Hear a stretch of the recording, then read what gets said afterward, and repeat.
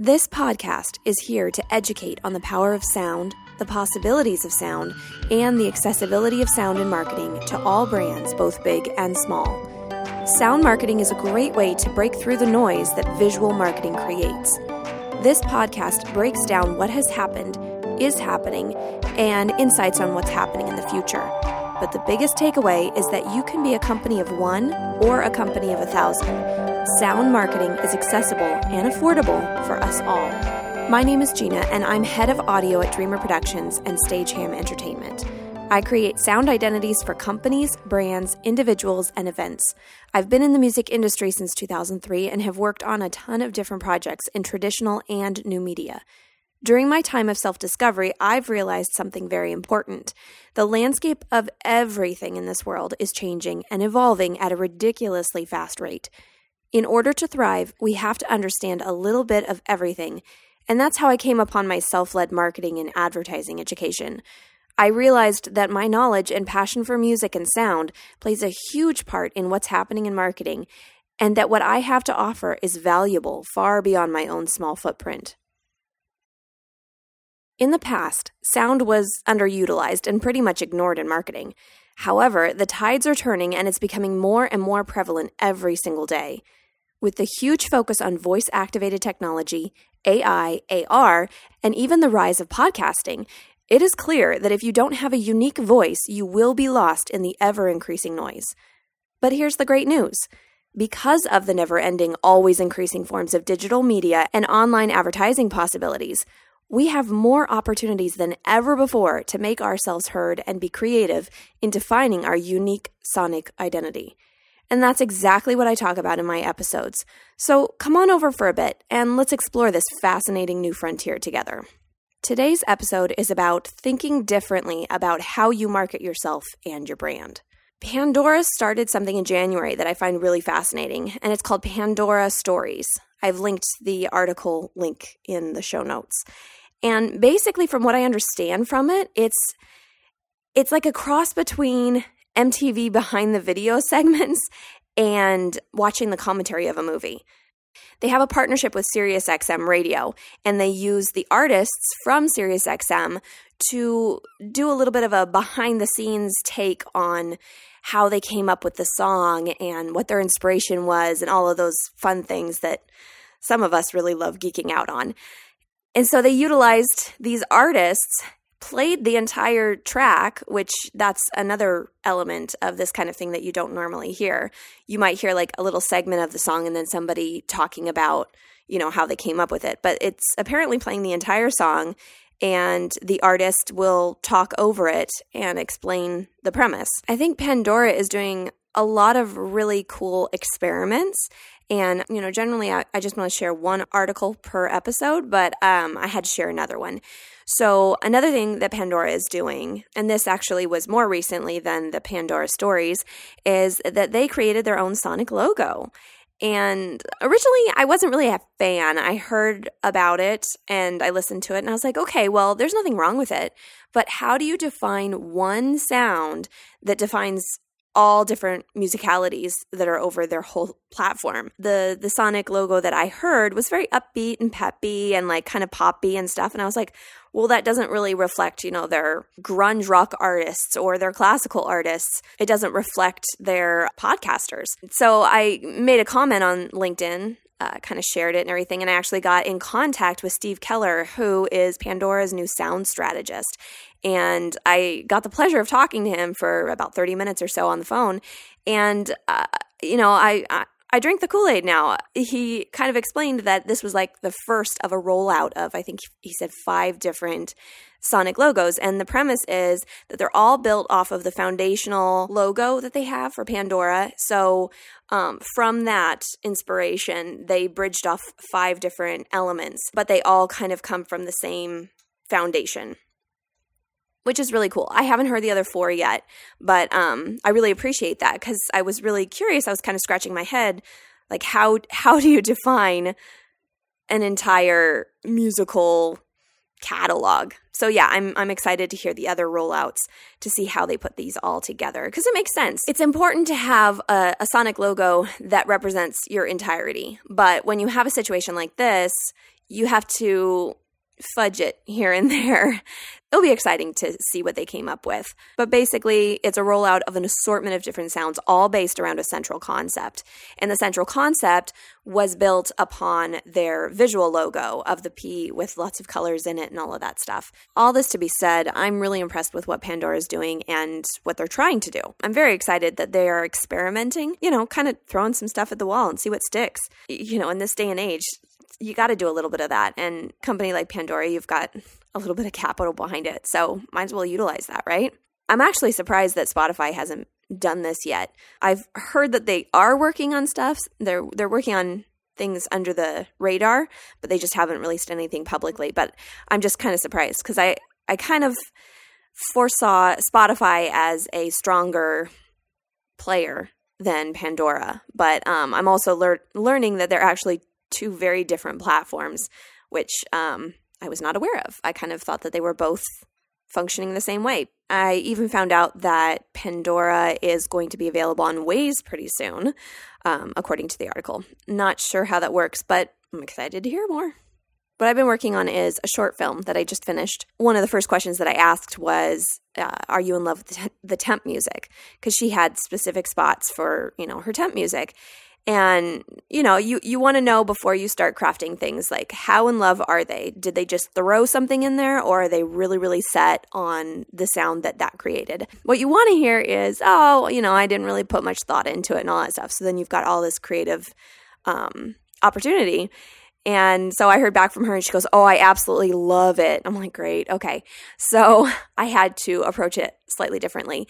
You can still be creative when you're following a structure that's already been put in place, but it is limiting to a certain extent. So I kind of took on the approach that I do with Sonic branding and took these, I think there were 5 temp tracks that we were working off of. I had to sit back and say, okay, what is the essence of this track? What is it that she loves so much?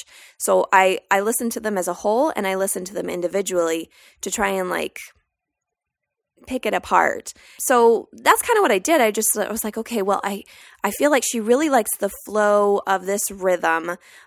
These instruments fascinate her. It was a very somber, melancholy sound, very ambietic, that sort of thing. And so from kind of extracting those elements, I was able to put together my own take, not necessarily on those artists, but my take on the effect of the music that it had on that director. I kept certain factors like certain rhythms and certain instrumentation, but it kind of turned into my own cues.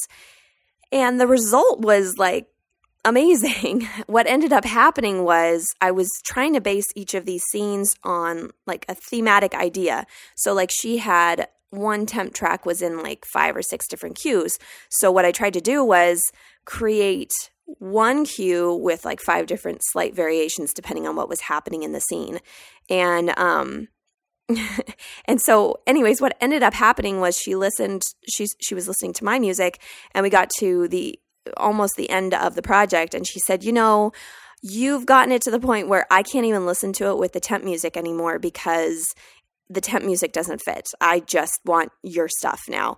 So that was really exciting to hear. It's kind of like the worst way to start off a project to find out that they're in love with the temp music, and the best way to end it with saying, yeah, you totally sold me and I'm not interested in the temp music anymore. I like your stuff.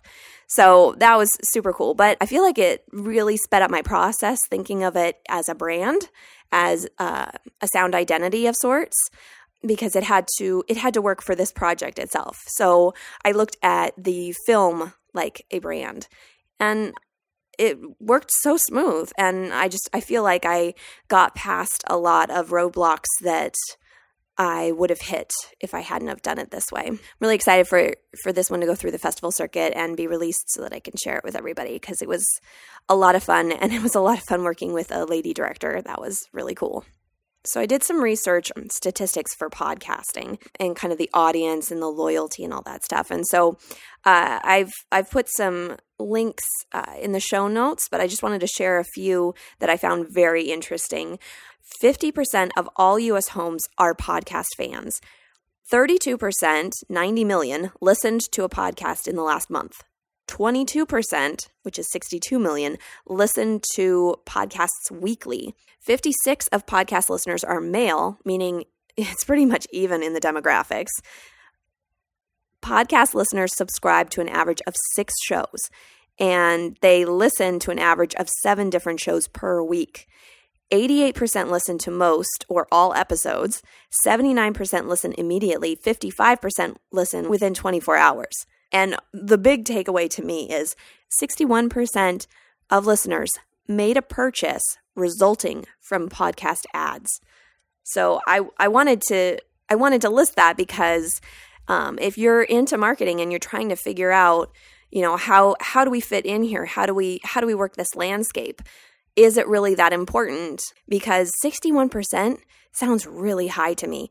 And it sounds even higher to me because you're able to target so clearly, so much more clearly than anything else. Because if you find, let's say, some podcast about recipes for Instapots and you have some sort of accessory that goes with Instapots, you find this podcast that's about a specific thing and you either know or you don't know that it fits your demographics. And then 61% of those listeners make a purchase based off of those podcasters' recommendations. That sounds super, super defined. And it sounds like a no-brainer on your marketing spend. You're going to get your money back. If you target the right podcast, you're going to get your money back, if you have a good product. And this is a specific example of where your visual brand identity has no effect whatsoever. With the amazing targeting possibilities that podcasts provide, shouldn't every brand be at least trying to find their niche? I mean, if nothing else, let's start some research. And I'm sure a lot of companies are, but it just seems like a no-brainer to me. This is easy money, in my opinion. And since I'm kind of on the kick on podcasts, I've wanted to share also the diversity in podcasters and different podcast episodes and seasons and all of that stuff. I joined a Facebook group, or several recently, of other podcasters just to get kind of ideas on how I formulate my podcast and how I edit other people's. It was interesting because there's so many different kinds of people that are putting out podcasts. So many varied artists. And I use the word artist lightly because some of them are not, and they wouldn't consider themselves artists. They're purely doing their podcast because they see the value of having a presence vocally for their product or service. I call all of these people so, so brave because they see the value in being out there, but they aren't in their comfort zone. Some of them are, but a lot of them are not. But they're doing it. They're trying it. They see potential. They see what's coming in the future and they want to be a part of it. And that's brave. That's really, really awesome. And a lot of these podcasters are just Joe Schmo. And I find it funny that they see this. They're putting themselves out there. They're making a presence sonically. And there's some big companies that haven't jumped on the bandwagon yet. So I don't know. I think that's pretty cool. My personal opinion is that these people will see a return on investment. What that looks like will be different to everyone, but they are moving into a market that is exploding. They're creating a way and they are creating their voice, and it's super inspiring. And I just feed off of that every time I get into these groups of people. Even for me, I've been sound and music for a long time, and I even tried vlogging before baby number 2 happened, and it was uncomfortable. I'm still, with the vlogging, it wasn't quite right for me. And this is still slightly uncomfortable. I want everything to be perfect before I start recording, and that's not realistic. I just need to do it. It's not going to be perfect, but I'm doing it. I know that I have something to say, so I'm at least going to try. This podcast is for you, so please let me know if there's anything in particular you've been curious about. Don't be afraid to be vague or even of talking in incomplete sentences. I get it. It's new and ever-changing. That's why I'm here, to help bridge that gap between traditional marketing and this whole new way of thinking. My goal for this podcast is to pique your interest, or possibly even blow your mind.